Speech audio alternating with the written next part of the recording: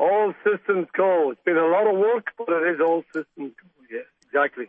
Well, you spoke to us the other week about the damage, the trees, and just removing some of the trees that came down was a task in itself. For those that will be attending next weekend, what will they see? Are there remnants of the storm, or have you done a terrific job in cleaning it up?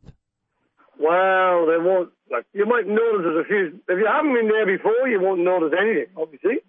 And if you have been there before, you might notice there's a bit of shade missing from around the bar, but there'll be marquees in places you hadn't seen marquees before.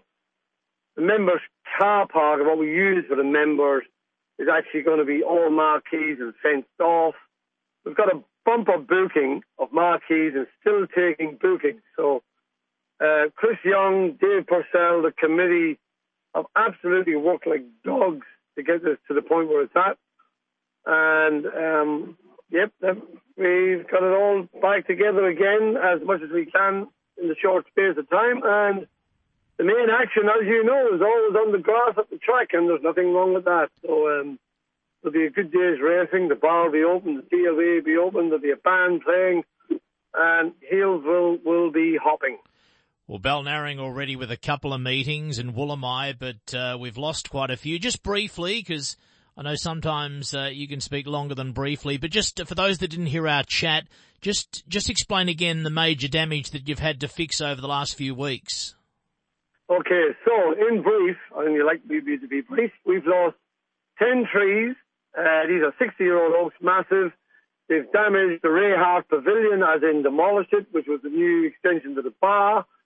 They've cut off half of the canteen sit-down area.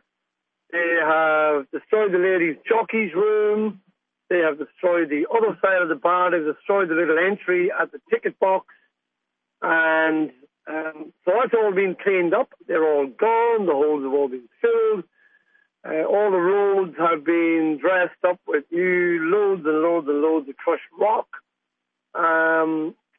So, yeah, it was extensive damage, but, you know, the track is dried out. There's a little bit of rail damage that was fixed. Everything's pretty much back together and ready to race. Yeah. Fantastic. Well, it's great that you got a good lot of bookings, because after this meeting, your next meeting is your big Healesville Cup on the 8th of January. So a lot of those attending this meeting coming up next week, they will be, in many cases, backing up for your big feature. Sure will. And the other thing to get out is, and I know it confuses people when you say book online, you must book online. You do not have to book online, and this has been an issue.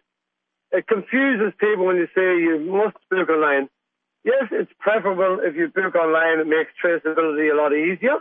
But with QR codes and everything else, you can decide on Saturday morning or Friday night, I want to go to Healesville, and you can rock up, and we'll take your money, and we'll let you in. We'll know who you are.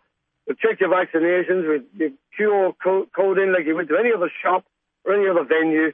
So I need to get that out there because it's been putting a lot of people off because they misread how the information is presented. So it's important to know that if you're not savvy with online booking or not keen to online book and you want to decide at the last minute or the day before or Tuesday, whatever, that morning, you can come to Healesville and you'll have a spot on the rail. Yeah, because when we first had the reintroduction of crowds, it was all about pre-booking, nothing on track at the gate, but now it's no bubble. It's roll up, buy a ticket, so that's good news. So a lot of people are picnic goers, people that buy a ticket on the day. So if you're listening and you want to go to Healesville, you don't have to book online, but it does help. But you can buy a ticket at the gate for this meeting, which has been given the green light for the 11th of December. Hey, John, always good to catch up with you. You enjoy your race day. We'll find a reason to chat to you between now and the new year, of course, when the Healesville Cup is with us. But after losing the meetings and getting all of the place ready to go, it'll be great to see your racetrack in action, and all the best next weekend. We'll chat to you after the meeting. Thanks for taking the call. Thank you, Andrew, and a Merry Christmas to you and all your listeners.